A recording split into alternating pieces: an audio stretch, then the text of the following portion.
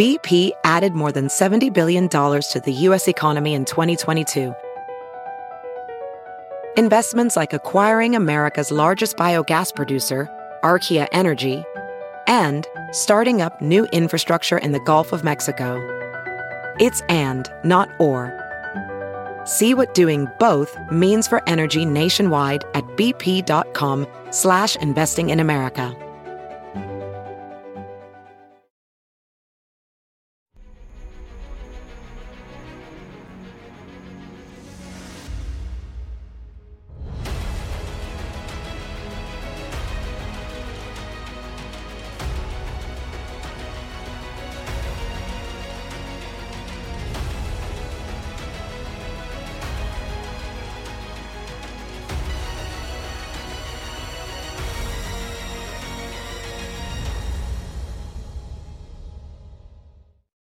Hi, everyone. Judge Andrew Napolitano here for Judging Freedom. Today is Thursday, September 28th, 2023. Our good friend Alastair Crooke joins us from the hills outside of Rome, Italy. Alastair, always a pleasure, my dear friend. Thank you for coming back on the show.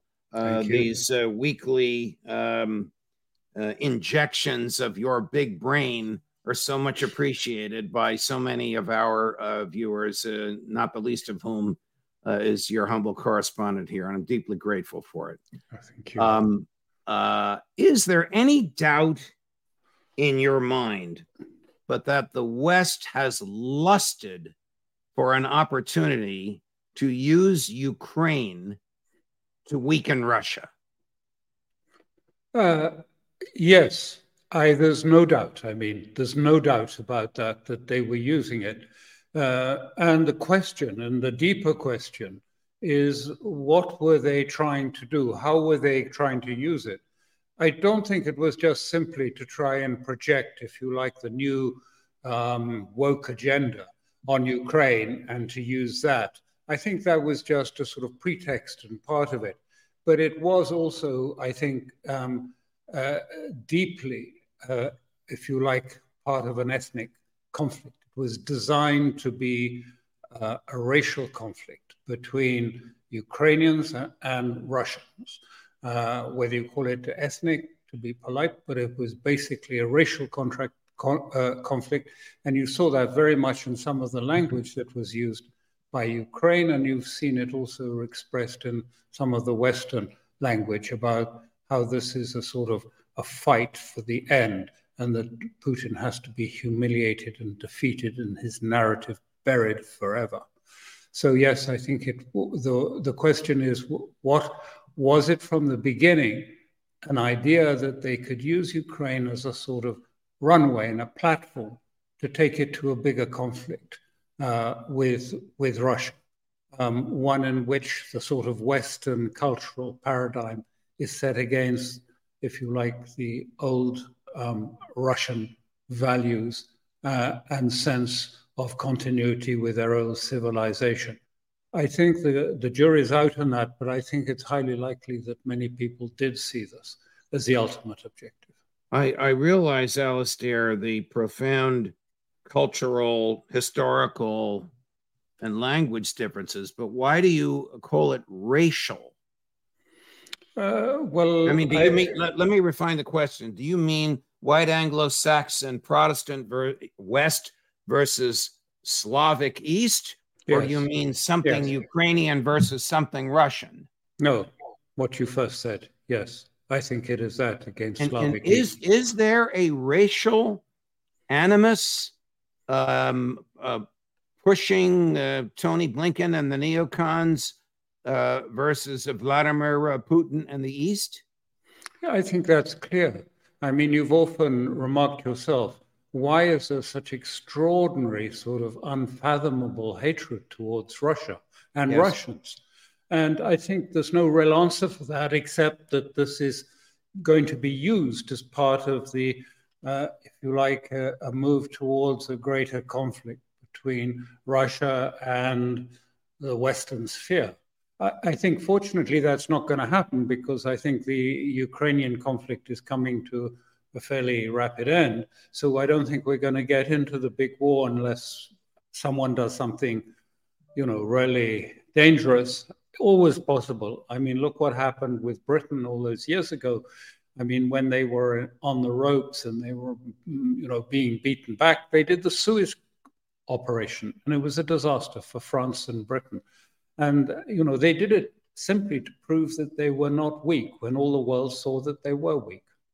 You are a student of history, American, British, world history. You particularly focused recently on Zbigniew Brzezinski and his thoughts and ideas in the years when he was National Security Advisor to President Carter. President Carter, by the way, was about to celebrate his 99th birthday. God bless him. Congratulations. Thank you.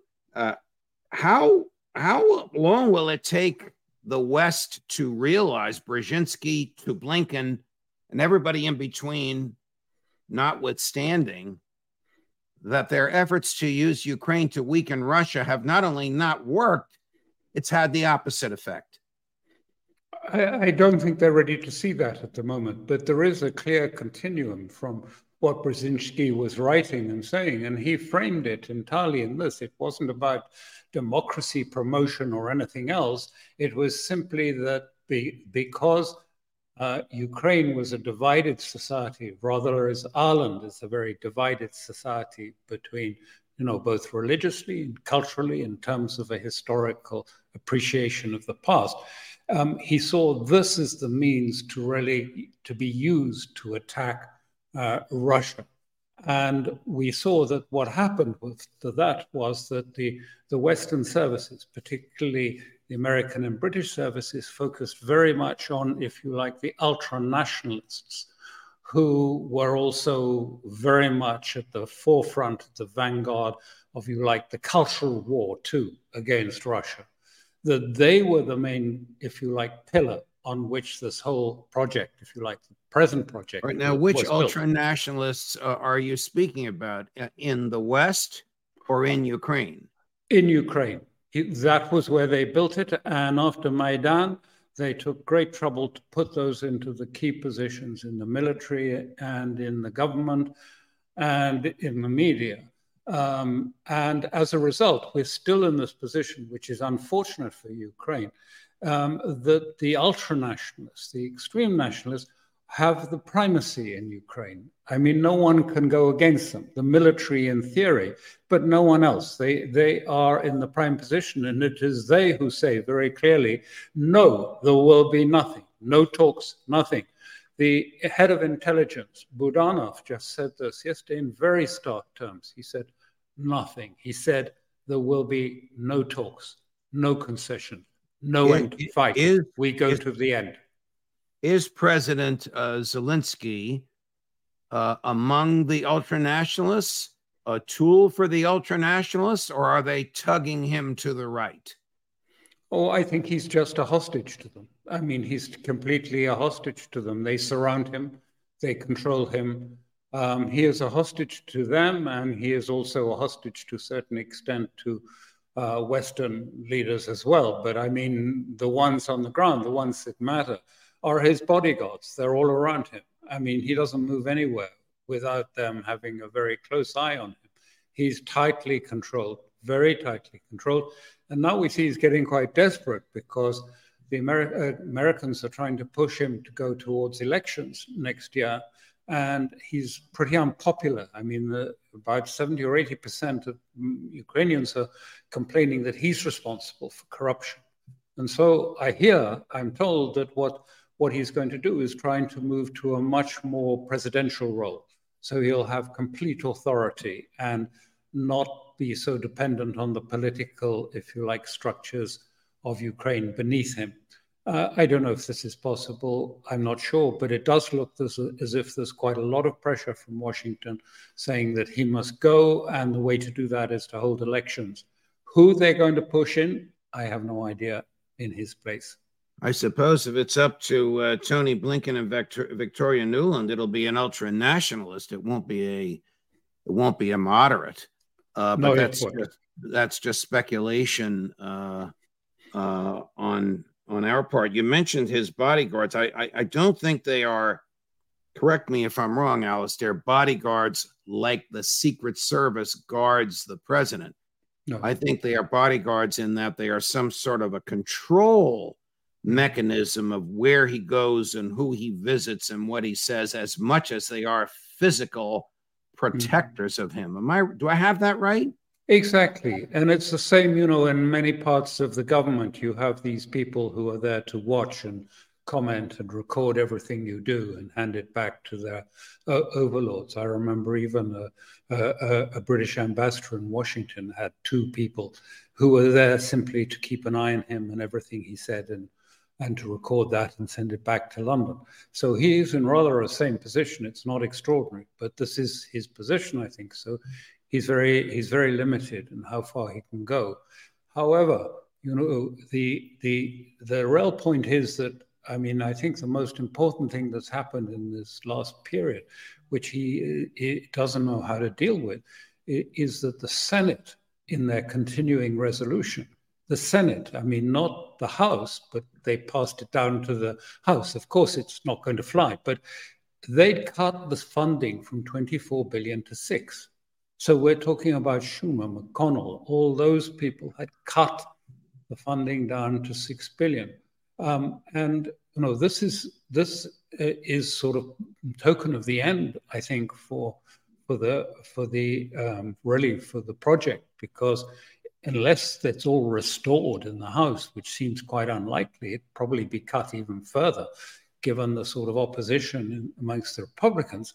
I think you can't afford it. They spend huge amounts every day on the war, and they require 50 billion a month just to keep the government going.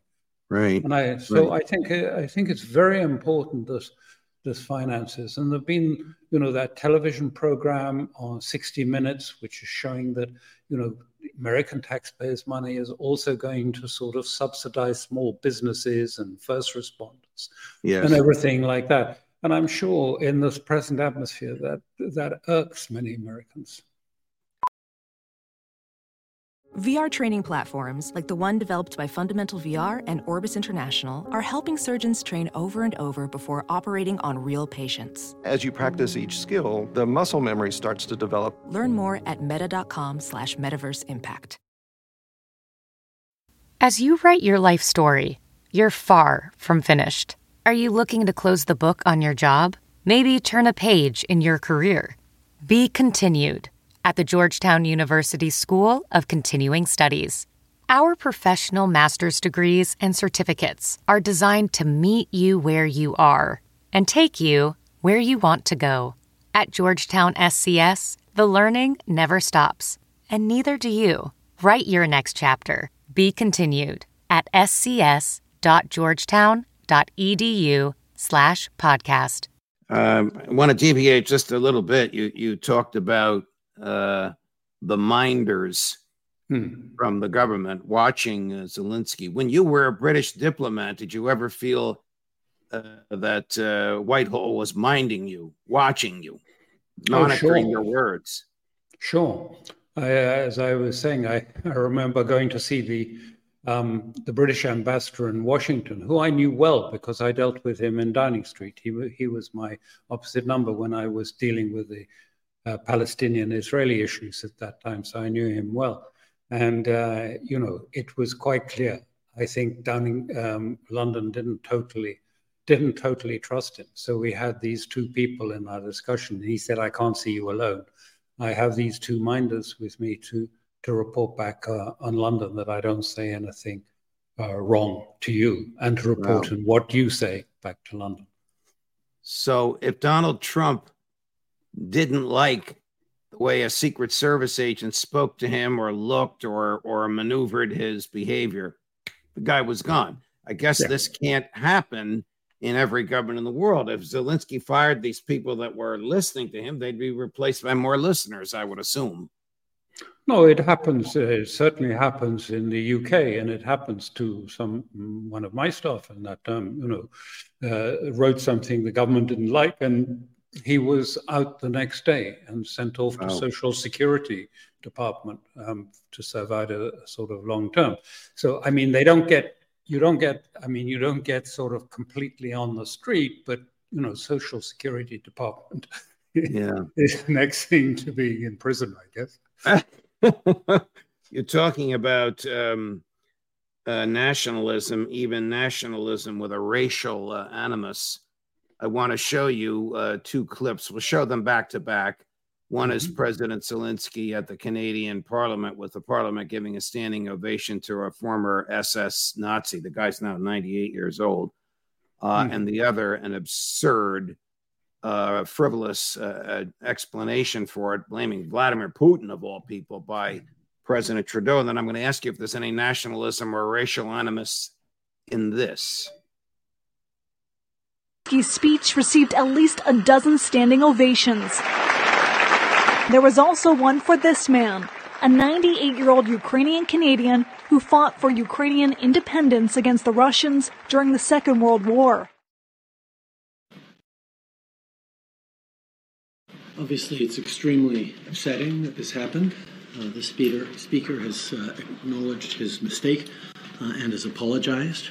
But this is something that is deeply embarrassing to the Parliament of Canada and, by extension, to all Canadians. I think particularly of Jewish MPs and all members of the Jewish community across the country who are commemorating Yom Kippur today. I think it's going to be really important that all of us push back against Russian propaganda, Russian disinformation, and continue our steadfast and unequivocal support for Ukraine.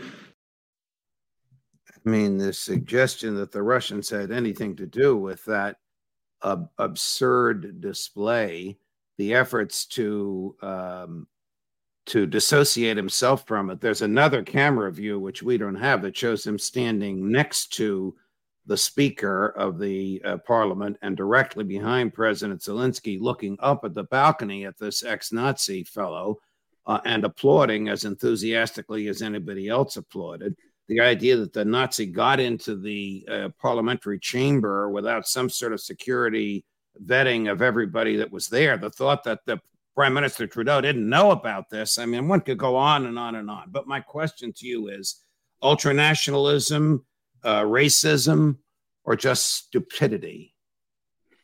Well, like you say, there's no question that, that you can't just get into Parliament and get a standing ovation without anyone knowing who you are. Of course not. So they knew. And I think it was a ploy that went wrong, probably. But it's more important than anything because it really just shows, even though they've tried to cover it up and sweep it under the carpet, it just shows the extent and the depth of, if you like, ultra-nationalist support there is in countries in the West. Europe, as well as in Canada and the US, and that many of those from the SS were transported with the support facilitated by Europe and by Britain. And they were facilitated. Several thousands went to Canada. Thousands went elsewhere. Many of the German intelligence services went to the United States. Many scientists and technicians were taken to the United States. Many of them were working for the Germans and working in the military. So there is a sort of basis like that. Only it came out badly and came out wrong and went completely. No doubt someone thought it was going to be a good idea that show, the sort of the support and that it had been going on for so long in the support against Russia. It was part of this revisionism of history, I think, which suggests that, we, the European family, were always against Russia. And that, this, and which is going on in Europe at the moment, sort of revising history to suggest, that it was really Europe and Germany included was part of the European family fighting Russia, when the converse was an absolute travesty of history. It was completely the converse that was true. Here's a cheerleader. I want to talk to you about Tony Blinken and the new moral community, but here's a cheerleader for Tony Blinken, for the new moral community, as they call it, and for NATO. This is former Secretary of State Hillary Clinton just a few days ago at the State Department at the unveiling of her formal portrait as Secretary of State, remembering, of course, that as Secretary of State, she's in a direct line of descent from the first Secretary of State, whom King George III would like to have hanged by the name of Thomas Jefferson. But here's Miss. I couldn't resist it, Alastair. Here's Mrs. Clinton 2 or 3 days ago.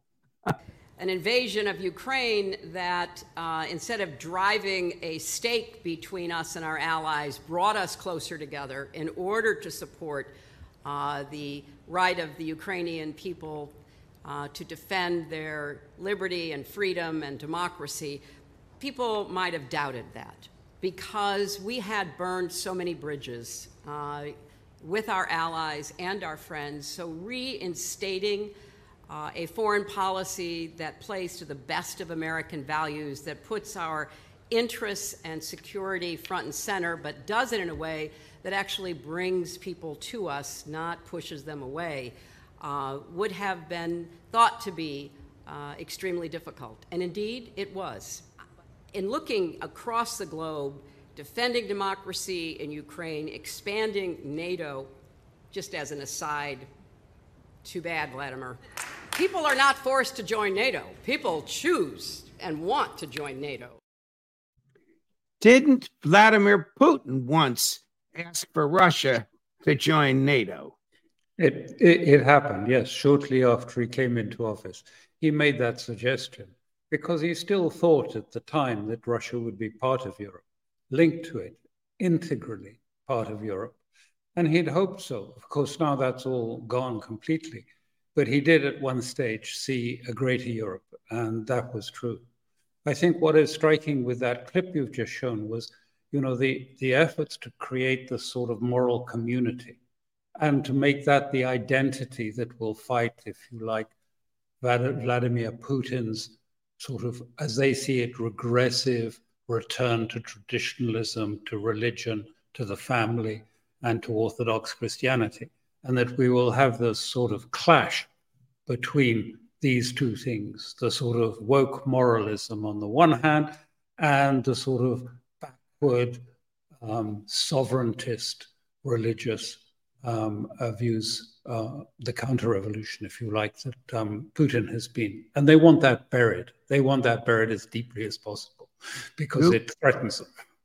Do the neocons from Mrs. Clinton to Tony Blinken, from Jake Sullivan to Victoria Nuland, plan to build a new moral community? And if they do, what are they talking about? Well, basically, I mean, I don't want to go into too much of the language, but it's the woke idea. It's about diversity and, and also pride and all of these things together, which are being, if you like, implemented at government levels and at sort of educational levels throughout our societies, mine as well as in yours. And so this is the task. But what's happened and what's discredited is that they have been so busy talking about issues of gender and diversity and LGBTQ and so on, that nothing has got done. They have not been effectively able to resolve any of the real problems that we face in day-to-day life. I mean, instead of which we are facing deeper and deeper crises, and nothing gets better.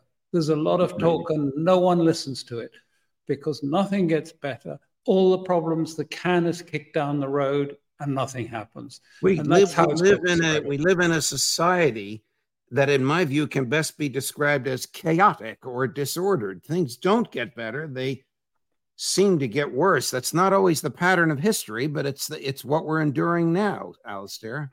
Absolutely. In every area of life, it's becoming, certainly in Europe, becoming more dysfunctional.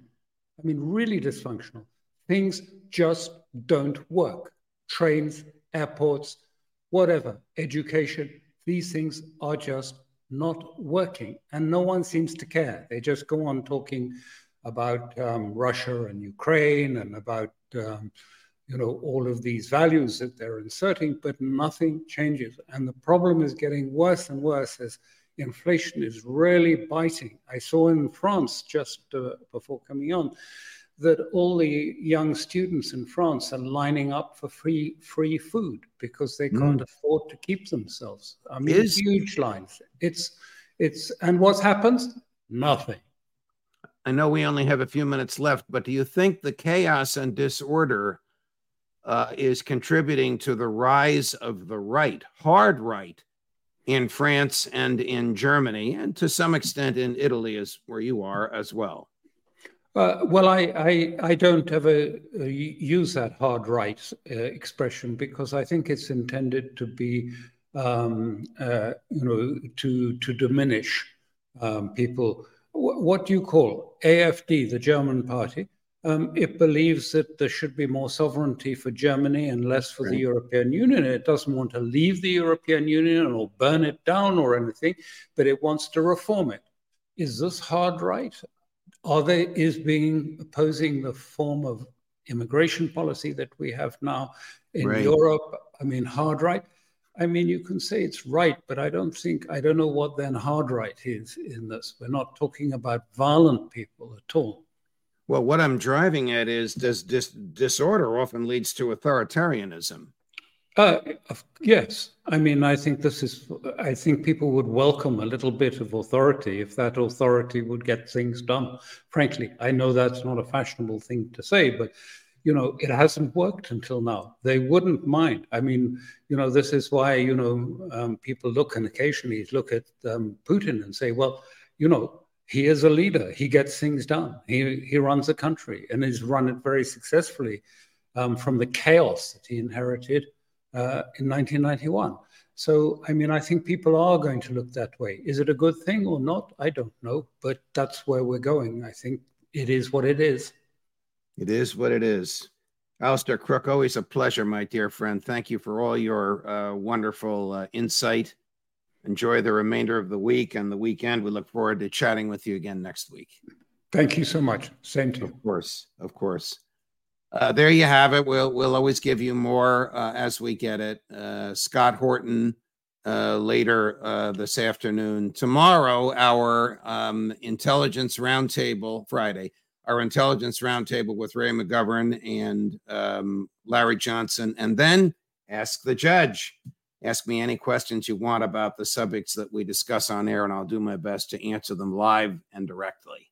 Until then, tell your friends. We're moving up in the subscriptions. We're up to 203,000. 250,000 is our goal by Christmas time, because here at Judging Freedom, we are looking out for your liberty.